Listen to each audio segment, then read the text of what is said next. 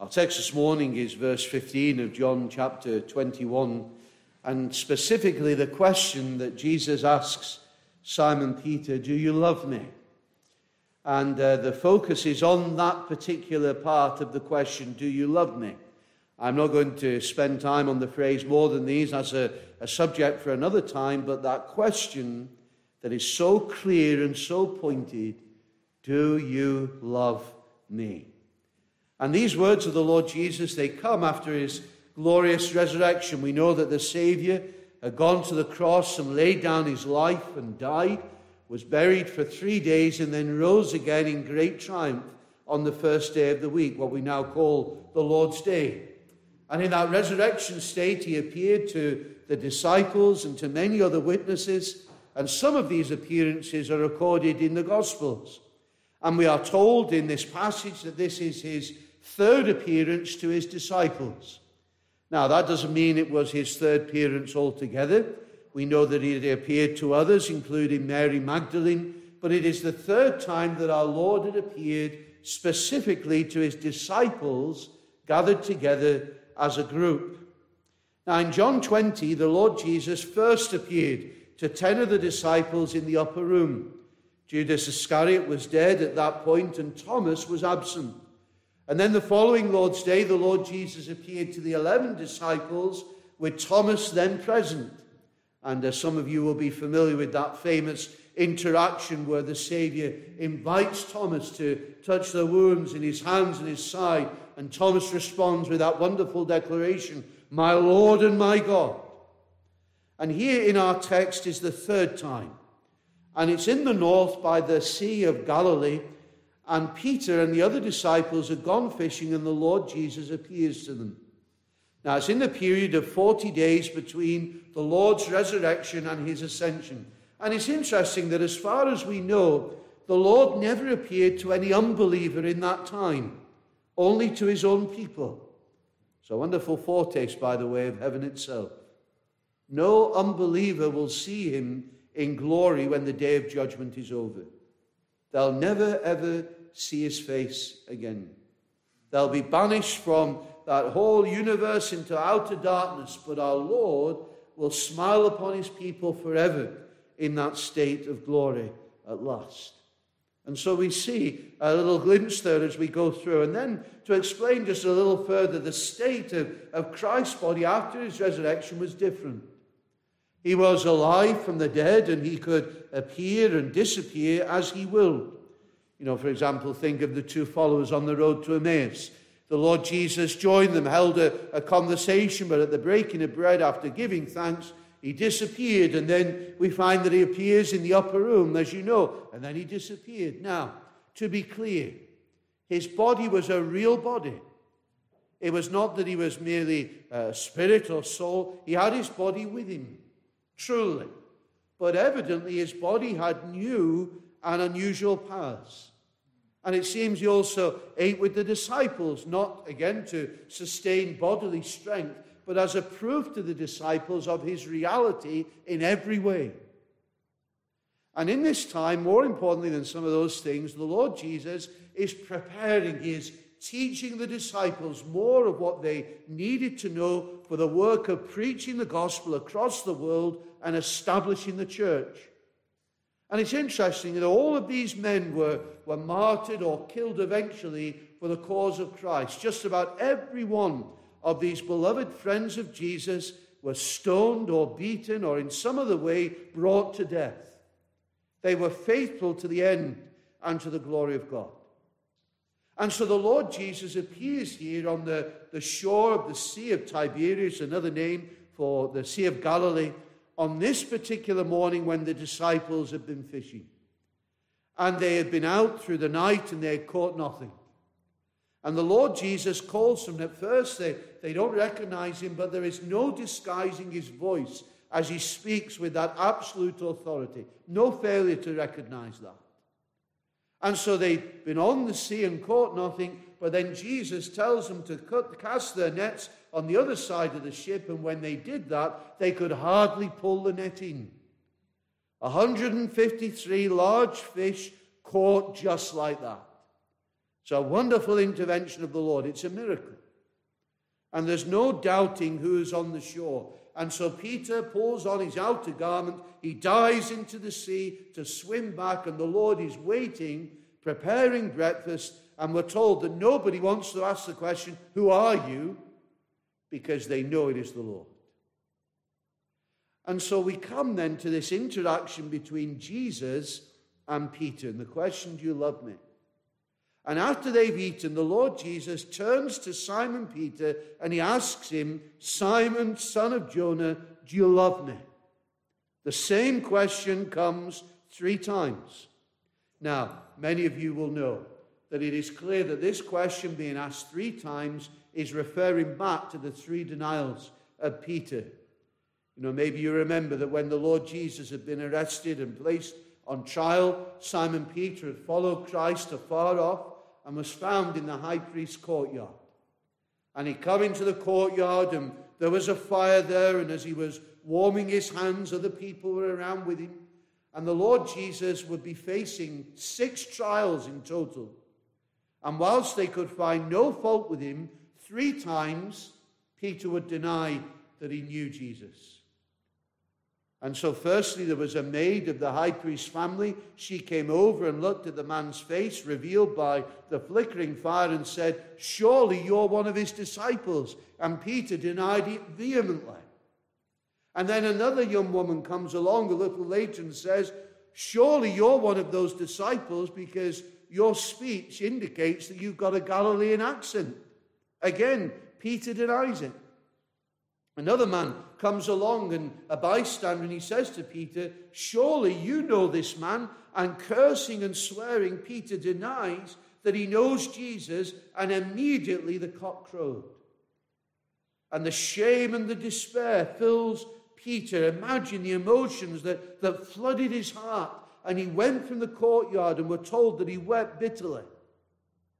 And that's what he's being reminded of here in this encounter with the Lord Jesus. There are no coincidences. Notice, here there is a fire on which the food is cooking. It's a reminder of the fire in the courtyard on that awful night. The 3 questions to address the 3 denials, and above all, the presence of the Saviour himself asking, do you love me? Now, before we get to that, let me just ask the question, how did Peter fall? Well, he was a believer, and yet he stumbled badly and denied his Saviour. He was a true follower of Christ, but he still sinned and fell as a believer. And you say, well, how? How did it happen? Well, a couple of things. He didn't listen to the warning of the Lord Jesus. The Lord had prophesied to Peter that he would deny him 3 times, but Peter had not believed it. He had been so confident in his own strength, his own faith. He said, Lord, I'm going to face anything for you. I'm going to face death for you. I'm ready to lay down my life for you. But the Lord Jesus had made it clear that he would deny him 3 times, and then the cockerel would crow. We've considered it before, but it's such a vital lesson. Most people don't fall at the point of their weakness. They fall at the point of their strength. And that's what happened with Peter. He had great confidence in himself, but his confidence was misplaced. And yet his pride did not help him as he should have listened to the Lord Jesus. But then also he was asleep when he should have been praying. You move on a little bit to Gethsemane, and he was asleep when he should have been in prayer, as indeed we are also guilty of. The Lord knows we need rest. There is a time for rest, but there is a time when we need to be alert. And there are times, friends, when we choose other pleasures before the Lord Jesus Christ, and we live for those things rather than him. Times when we choose ease in this life rather than being devoted to him. And Jesus says to him, Simon, are you sleeping? Are you so sleepy that you cannot watch with me 1 hour? Watch and pray. The spirit truly is willing, but the flesh is weak. Peter had not taken heed to those warnings. Friends, you know why we don't pray? Pride. If we truly understood our utter dependence upon the Lord, that we could not make it without his sustaining hand and grace, we would be so much more in prayer. But often our prayerlessness is an indication of the pride that says, I've got this. I can handle life. I can live day by day in my own strength. I'm going to look to my own resources. And it is a surefire recipe for disaster. We need to get that pride dealt with and extinguished, to humble ourselves before the Lord, to cry out to him. Well, Peter denied the Lord, and we know that he went out and wept bitterly. And no doubt those days between the denial and then knowing about the resurrection, they must have been the most terrible days of his life. Imagine the darkness and the despair that he must have felt. And yet now, see how Christ prepares this fire for him. And the question, he knew Peter's heart. And he knew Peter loved him, but in the most tender and gentle and affectionate way, the Lord Jesus is going to draw him out. And Peter would confess his own guilt and shame, but also the earnest declaration, Lord, you know all things. You know I love you. Now, there are many things that we can learn here, but one of them is surely this. It is possible for true believers to stumble in moments of weakness and to do terrible things, even to deny the Lord Jesus. Either with our lips or with our lives, we can behave so inconsistently at times. You know, we've all been like that. You've no doubt done it, and so have I. We've acted inconsistently.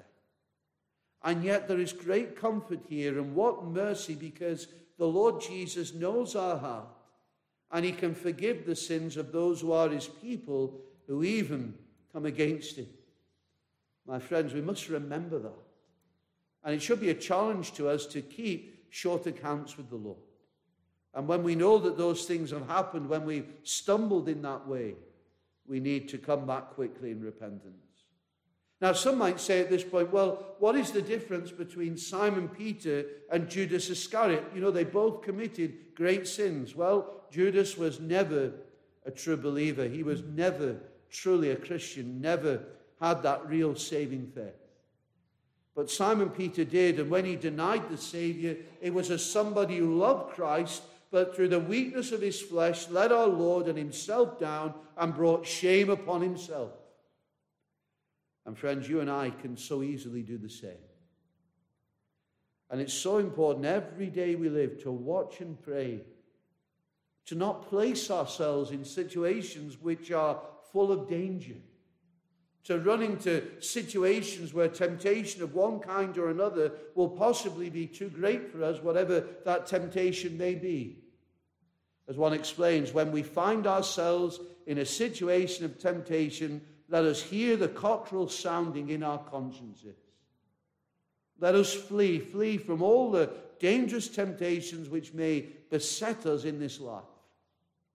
And there has been a great shift so that so many people now, believers, are not asking what is best in honoring the Lord, what is most honoring, but how close can I get to the world and temptation without stumbling?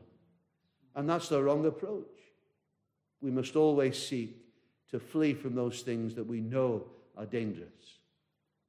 But also at the same time, we need to be careful how hard we are on other believers when they do stumble, because next time it could be us. We're all frail, and we all do wrong things. And we need to exercise great grace and remember that the Lord Jesus Christ is ready to forgive, and we should be as ready to forgive one as he is, especially those who are repentant. And so we see that Peter is in this state of failure, this state of a mess that he's in. And now he's faced with the Lord Jesus. And we see the great challenge of love. These words must have been a great challenge to Simon Peter. And notice what the Lord particularly addresses with his question. He doesn't ask any of the following. He doesn't say, are you still my disciple? He doesn't say, do you still believe in me? He doesn't ask, are you an orthodox theologian? He doesn't even ask, are you prepared to serve me again, Peter? All of those things are important. Don't get me wrong, I'm not saying that they're not, and all of those things could have been asked. But what the Saviour asks is this, do you love me? Now, why does he ask that? Well, you should know the answer already. The main thing is love for Christ. That is everything. What did we sing? Oh, that my soul could love and praise him more. You know, just as in marriage, love is the main thing. So in our relationship with one another as believers, love is the main thing. Above all, when it comes to God, when it comes to the Lord Jesus, love is the main thing. Where love is, everything else will be. Where love is not, the rest matters little. That's what our Lord challenges. He looks for love in the souls of his people. It's such a vital reminder. You know, one old preacher says, love is the highest grace in existence. It is the spirit of heaven. Where people have love, then the spirit of heaven comes down. Our Lord touches this, which is the golden factor in the Christian life, the love which the believer has for the Lord Jesus Christ. 1 Corinthians 13:13, and now abide faith and hope and love, these three, but the greatest of these is love. Love is the greatest grace. It is the Spirit of God. God is love. Christ is love. All the three persons of the Godhead can be characterized like that, filled with divine love. That is what they most desire. You know, you even think of that summary of the commandment to love the Lord your God with all your heart and soul and strength and mind, and to love your neighbor as yourself. That is true, pure religion. You can have all the other things, but if love is missing, the main thing is missing. When the Lord Jesus speaks to the church at Ephesus in Revelation, he says they've got lots of good things happening. They've got all these meetings. They've got all these conferences and all these outreaches. They're busy doing so many things. And he says that he sees all of that, all of their endeavors. But he has something against them. They'd left their first love. You know what our Lord is looking for most of all in your life and in my life is this: our love for him. Do you love me? That's what he says. That's the main thing of all. The love of Christ, evident amongst his people, brings down the Spirit of heaven. The love of Christ is what makes all come together, oiling every aspect of our lives. And Jesus asked Peter, and he asks each one of us this morning, do you love me? And we cannot remind ourselves of this enough. God doesn't look on the outward part. He looks on the heart. The Lord is looking at your heart this morning. Do you love him?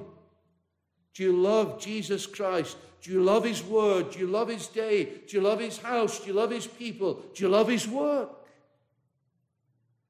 You know, our Lord puts it in many different ways, and here he asks the direct question, dealing with Peter's failure. You know, even when the Lord calls him on the boat where Peter is fishing, he confronts him with his failure. Have you caught anything? No, Peter is in this state of failure. Then at the meal, he tenderly confronts him. Do you love me? You see, my friends, our Lord will challenge the love of his people's hearts. You know, I put it to you and to my own heart. Do you really love the Lord Jesus Christ? Or is he just another name to you?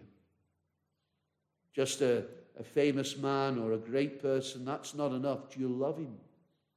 That's what he's looking for. Not even that you should praise him simply, or that you should claim to have some allegiance to him in some way or other. But what he most challenges in you is this: do you love me? Do you love him for who he is, the everlasting Son of God? Do you love him for what he has done? Lived for us and died for us, rose again for us. Do you love him for what he is still doing, making intercession for us at the right hand of God? Do you love him because he is spiritually in union with you and you with him, and you couldn't live without him? Do you love him like that? As one explains, it is impossible. But for the sake of argument, suppose that the Christian faith was shown to be nonsense. Suppose that it was shown to be all in vain. The life of the Christian would just collapse like a great house falling in ruins, because Christ is everything to the Christian. Other things have their place, but Christ is everything, because the Christian loves the Lord Jesus. Now, it's so important for us to see the significance of the words that are used in verses 15 to 17, which aren't immediately obvious from our translation.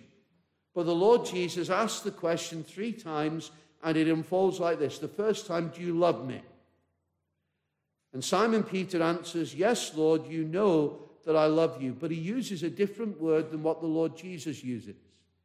The Lord Jesus uses the strongest word for love.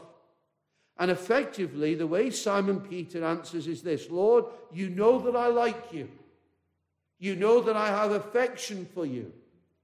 He uses a less powerful word than what Jesus uses. And then the second time in verse 16, Simon, son of Jonah, do you love me? The high word again. And Peter says again, you know, Lord, that I like you, that I have strong affection for you. And maybe using this lesser word for a very obvious reason. Maybe Peter is still so deeply ashamed of having denied our Lord 3 times, deeply ashamed that he felt it's too much to say that. Now, how could he say that after what he'd done? To use this high word for love after what he'd done, and so he uses a lower word. And then the third time, verse 17, the Lord Jesus changes his question slightly, coming down to Peter and using the lower word. And so he says, Simon, son of Jonah, do you love me? And notice that it says there that Peter is grieved because he asks him this question. And that's because in that verse, Jesus comes down from that high word to the low word that Peter was using. Do you like me? Are you fond of me? And that would have stung Peter. You see, he knew that if you don't love Christ, you have no relationship with him. You know, if any man love not our Lord Jesus Christ, let him be anathema. Love is everything between Christ and the soul. You cannot simply say that you like Jesus. You either love him or you hate him. Jesus said, he that is not for me is against me. There's no middle ground. You know, you can't have some sort of minor or lesser affection for the Savior. He is God the Son. He is the Savior of the world. He is the Lord of glory. He is the everlasting Son of God. You either love him or you hate him. And that's why when Jesus asks Simon Peter that third question, do you like me? Do you have strong affection for me? It must have been like a dagger to his heart and mind. You know, my friends, our Lord knows how to humble his people when they sin against him. And if we are believers, no doubt we have experienced that at one time or another. The Lord Jesus can put us in our place very quickly when we go astray. And for Peter, his conscience wouldn't allow him to say this full word, even though he loved the Lord Jesus with his whole heart and gave his life for the Master. You know, of course he loved him. He would be able to preach the gospel with great power at Pentecost. And for the rest of his life, he would serve the Lord that he loved. We've heard before how at the end of his life, according to tradition, he was crucified upside down because he didn't see himself as worthy to be crucified in the same way as the Lord he loved. He loved the Lord. He loved him with a deep, deep passion. And yet here we find that he struggles to say that because of his own shame. But even those who love Christ, even those who are genuine Christians, at times through weakness, can let the Lord down. And how many times I've done it, and I hate that it's so. And perhaps how many times have you done it? But there is a way back. And to come and cry out for mercy and forgiveness and grace, and the Lord Jesus will take up such ones in his arms again. And that's what he does with Peter here. Do you love me? He draws him out, draws him back to himself, and deals with him. And we see that Peter will go on to serve the Lord. There's one final lesson that I want to bring to you this morning, just from this passage as we close. I always find it interesting that when the Lord Jesus calls across to those in the boat, he says to them in verse 5, children, have you any food? And at the end of verse 3, we're told that they've been out all night and caught nothing. It was a failure. And we have seen something of the fact that Simon Peter was in that state of failure until the Lord deals with him. But I always think it's so encouraging when the Lord Jesus says in verse 6, cast the net on the right side of the boat and you'll find some. And so they cast and they draw it in because of this great multitude of fish. It's a great contrast, nothing and then abundant blessing. And really that was pointing forward to the day of Pentecost. And of course Peter is going to be central in that. And it's a picture of what was coming. They themselves were a failure. They themselves had scattered. They themselves had run. And yet, the Lord had not finished with them. And when he instructs them, when they cast their net to the side of the ship where they were told by Christ to cast it, he grants great blessing. And that is what happens on the day of Pentecost. And as the gospel net is thrown out, as it were, they catch this huge shoal of fish on the day of Pentecost, and Peter is the fisherman. And so you see that from this state of failure, in that restoration, in the graciousness of God, Peter is going to be used mightily in the days which are ahead. But just think for a moment. You know, this sermon that he preached at Pentecost, a net for catching 3,000 men, many more that followed on. How do you explain that? It's the precious work of the Holy Spirit. And then the way the early church grew and multiplied and spread across the world, and so it continues today. And the gospel continues to have tremendous impact across the globe in places like China, South Korea, Singapore, many other nations across the world. Millions of people are being saved and brought to worship this risen Jesus. How do you account for it? The very power of God. And as we consider ourselves in this country, and where are we? Well, it feels very much like verse 3, doesn't it? That night they caught nothing. That's where so many gospel churches are. Very little catch in terms of souls saved. And thank God there are some. And we rejoice over every one, ones and twos. We're so thankful that the Lord still grants tokens of his blessing. But friend, as we look at the state of things, there is a deadness. There is a spiritual barrenness amongst the churches. And we look at the country and immorality rushes in like a flood, and we say, well, what hope is there? Is there any answer? Well, thank God there is. Because our God is great. And the Lord Jesus has all power and authority. And we need to wait on the Lord and seek his face and to be faithful in casting the net as he instructs us to do so. And when he commands, then the net of the gospel will be filled with fish again.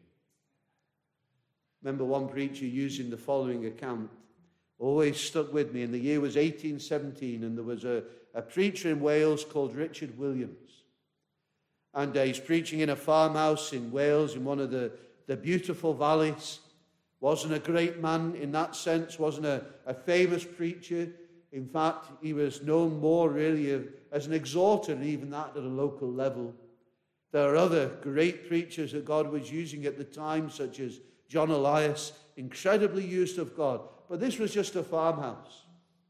And there were just a few gathered in it. And Richard Williams was preaching. And there was just a cold, hard atmosphere. That can happen in churches. A cold, hard atmosphere. And that's what this man had and what he was facing. And you know, he was earnest before the Lord. He was doing his best and seeking to lead the people in prayer and reading the scriptures, but it just seemed lifeless. And the people who were there, they settled down in their places to sleep, and he began his sermon on his text and just seemed so dull, and many were sorry that they'd even come at all. But then something happened in the farmhouse, and the Spirit of God came down amongst the people, and they were filled with the sense of the nearness and the presence of God. And the people sitting in that farmhouse, they cried out from a sense of sin and conviction and their need of Christ. And those who had been sleeping, they were awakened. And when the service was over, they said, we never knew anything like that before. That experience of the means of grace, the power of God at work, the Spirit of God at work, upon the preaching of the word. How do we explain it? It's a work of God. In 5 weeks, the whole valley was affected. Almost every household had known people being saved, brought to Christ, blessed. No gimmicks, no big-name preachers, God at work. And that's what we long for. And our greatest need, we need to remind ourselves again and again, is not methods. It's not trying to please everybody. Our need is God himself. And I wonder, do we long for that God himself will come into the midst of his people, the one whose arm is not shortened, the one who is mighty to save. And yes, the gospel net may be empty today, but let us pray that God will give the command for it to be filled, because he is able. Do we cry out with Isaiah, oh, that you would rend the heavens, that you would come down? Do we cry out, oh God, we are in such a condition of need. The church is barren and dead and powerless. Oh God, take hold of the heavens with both hands, rend it apart and come down upon us. Pour upon us this power from above. We can't engineer it. We can't work it out. It's not something that man can do. It is God's sovereign doing. It is his power. The presence and power of God known and felt. It's a great tragedy today in our situation that we don't know it, and that we don't even long to know it. We're pursuing all manner of things, but we're not pursuing God himself. But it must begin with that challenge. Do you love me? Do you love me? Do we love the Lord Jesus this morning? Surely our consciences, my own conscience tells me that I don't love him as he deserves, but I long that I'd love him more. May it be that the Holy Spirit will be at work to improve in us what he has begun. Prone to wonder, Lord, I feel it. Prone to leave the God I love. Take my heart, oh, take and seal it for thy courts above. Do you love me? May it be that we say, yes, Lord, I love you, and I want to love you more. Amen.